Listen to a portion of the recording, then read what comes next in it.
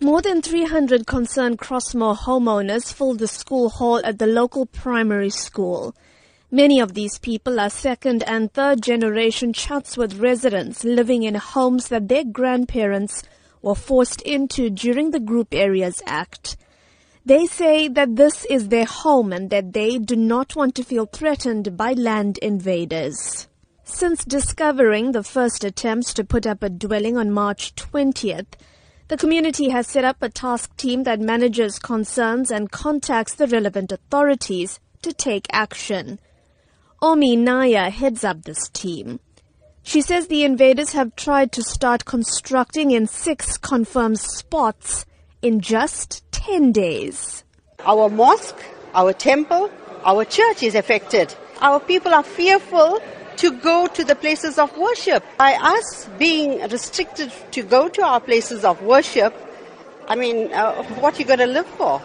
While the team acknowledges that the Land Invasion Unit, Metro Police and the SABC are working with them to monitor the area, they say they want active measures to be taken to make land invasion impossible. It is now the community who is going to cut grass, clean out bushes, cut trees. They have eventually tried to assist us. If they had kept and maintained the areas, we wouldn't be facing what we are facing at the moment. Spokesperson for the KwaZulu-Natal Department of Human Settlements, Mbulela Baloy, says they're working with the eThekwini municipality on the matter. In particular, are not allowing any more informal dwellings to be constructed in Crossmoor. But he says the process is not a quick one.